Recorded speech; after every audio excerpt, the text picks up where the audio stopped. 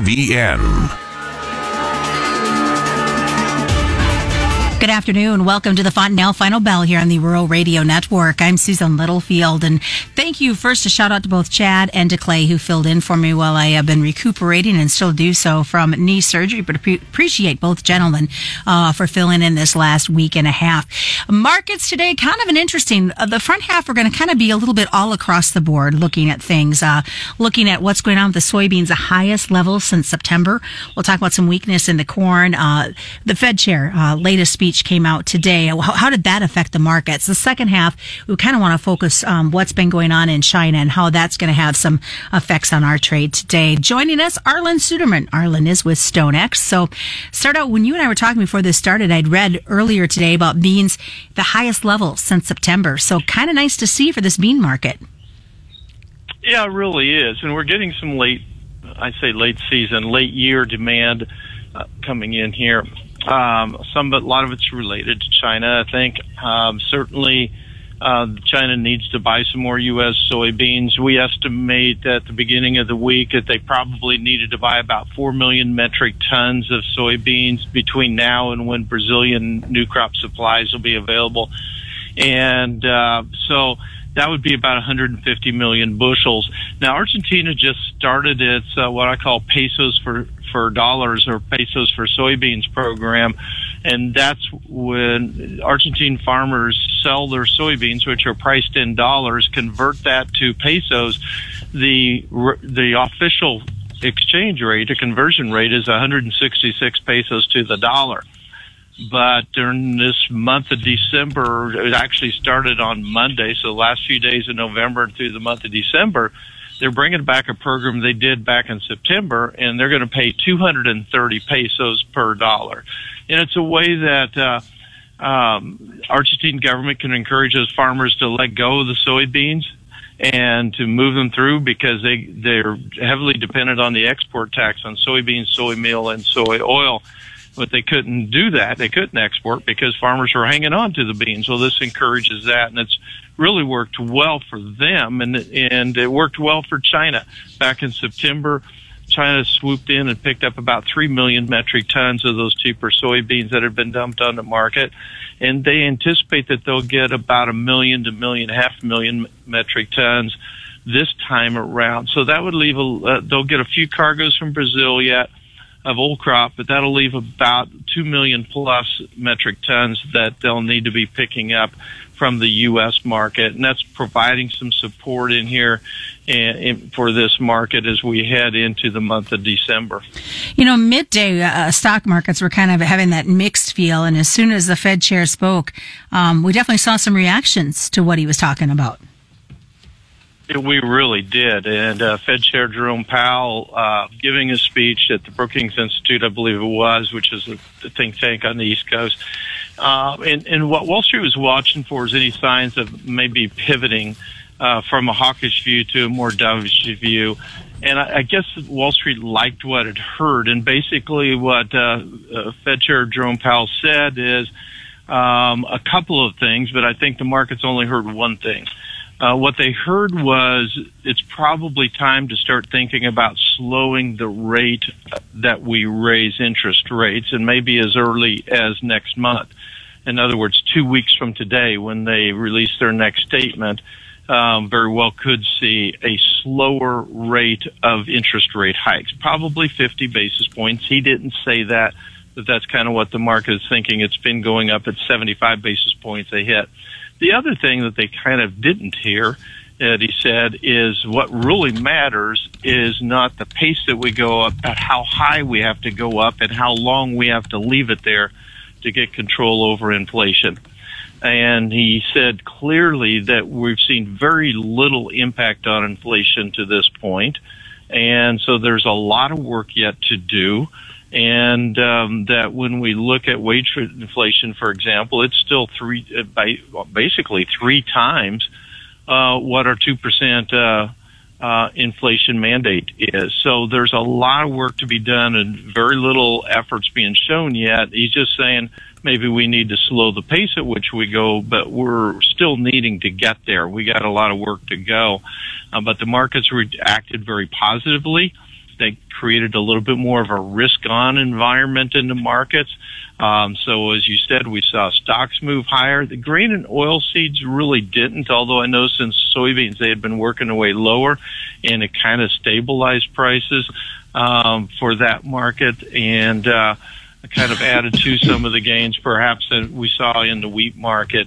But overall does create a more favorable environment that maybe the economy will be able to slip through this without seeing too significant a damage to it. I think that's a little optimistic. That's kind of the tone of the market after Jerome Powell spoke. Arlan, I'm glad you brought up wheat, because your midday newsletter that went out to subscribers talked about why the market just really seems to be ignoring what's going on with winter wheat conditions at this point.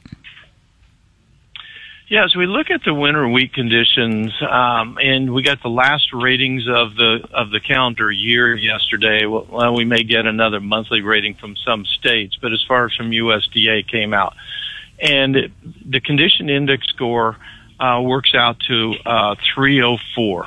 Now, what does that mean? A 500 would be a perfect crop. 304 is up 15 points on the week.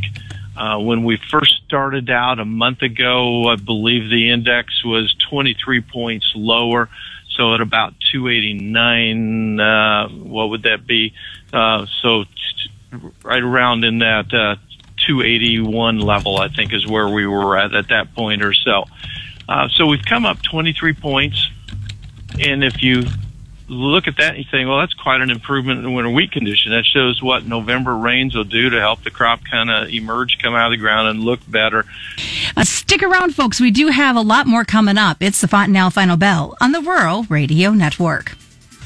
Let's get another Fontanelle feature. I'm Joe Gangwish with Fontanelle Hybrids. We're going to visit with Eric Guasinius, part of a three-man crew for Peterson Livestock based in Oxford, Nebraska. So, Eric, you used to be a district man for Fontanelle Hybrids. Now, as a dealer, tell us what makes Fontanelle stand out above other local seed brands. I think a lot of it, as far as what really makes Fontanelle stand out, is our product lineup. Dealing with Bayer and what we get from a genetic lineup. In my area, it's a lot. With soybeans specifically, we've got a big issue with iron deficiency chlorosis. And we've got several different beans, different maturities that work extremely well going up and down the hills. We run into in Furnace and Arlan County. And so it's really nice to have the depth of product selection that we have. For more on product selection, you can contact Eric Guasinius of Peterson Livestock based out of Oxford, Nebraska, or contact your local Fontanelle dealer or go to Fontanelle RVN. Welcome back to the Fontanelle Final Bell here on the Rural Radio Network. I'm Susan Littlefield, continuing our conversation this afternoon with Arlan Suderman. Arlan is with StoneX, and right now, Arlan, I don't think any social media aspect that folks are jumping on. There's a lot of comments about what's going on with China and the unrest that's there. And from an agricultural perspective, it can have some big implications. It really does. And I think there's a lot of things that are worth taking note of and going on in China right now. Social unrest is a very rare thing in China because China can identify anybody they want anywhere in the country within 10 minutes. That is something they specifically have proven that they can do. So that's one way that they suppress social unrest. But yet the aggravation level with its dynamic zero COVID policy has gotten to that point where social unrest has started to break out in several cities across China. Now, that has resulted in some change in policy, but it's been very mixed, so it's nothing central coming from the federal government.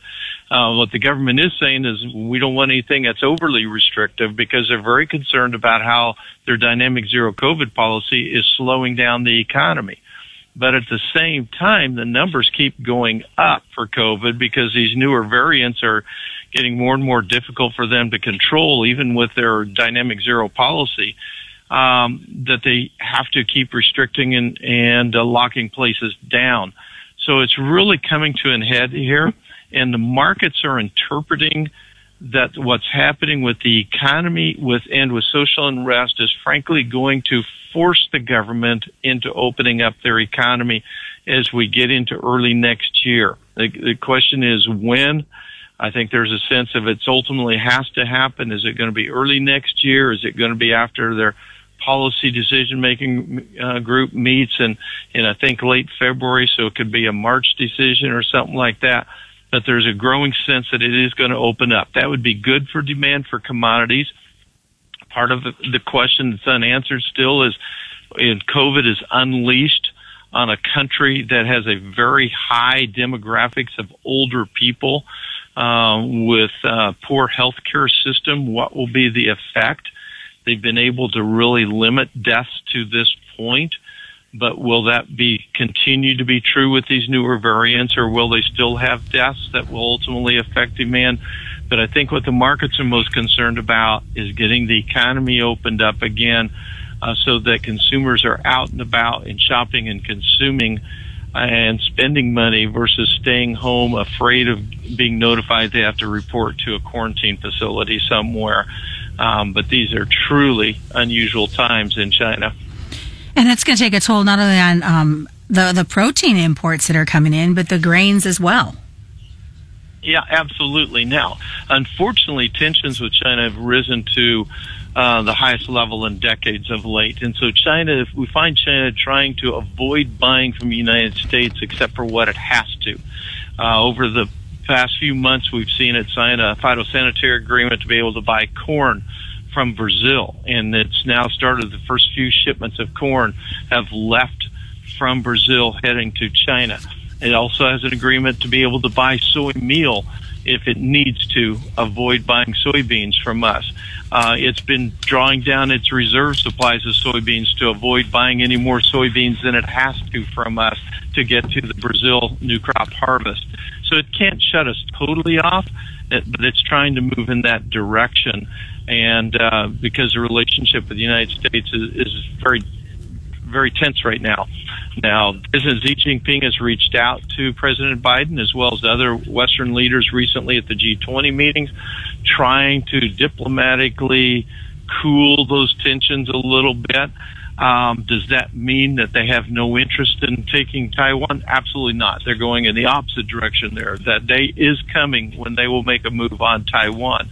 But I think with all of its domestic problems, Xi Jinping didn't want to get pushed into making the Taiwan decision sooner than what he was ready, and he didn't want the West preparing Taiwan for such a conflict either. And so I think those risks for now have backed off, but they are still coming. You talked a little bit about Brazil, South America crop. How are things looking at this point? Argentina's just plain dry. Their corn and soybean crops are getting planted late. Now, the first third of the crops still aren't in the ground yet. They have a very long growing season, but the condition of those crops aren't good. Their wheat crop looks like it's going to be half a crop this year. Now, if we see La Nina start to change at the atmospheric levels as we get into mid-late December, then we can maybe see that weather pattern start to change in January, which might be in time for the late planted crops. Some forecasters think it'll be later in February before that change comes, and if that's the case, Argentina is probably going to have a problem. Brazil has some dry areas in the southwestern third, but still overall good-looking crops. All right, lots of great things today, Arlan. Best way for folks to get a hold of you? StoneX.com, over on Twitter, ArlanFF101. All right, that is today's Fontanelle Final Bell. As we always remind you, commodity futures and options involve a substantial risk of loss, not suitable to all investors. The Fontanelle Final Bell are brought to you by Fontanelle Hybrids and all your local dealers on the Rural Radio Network.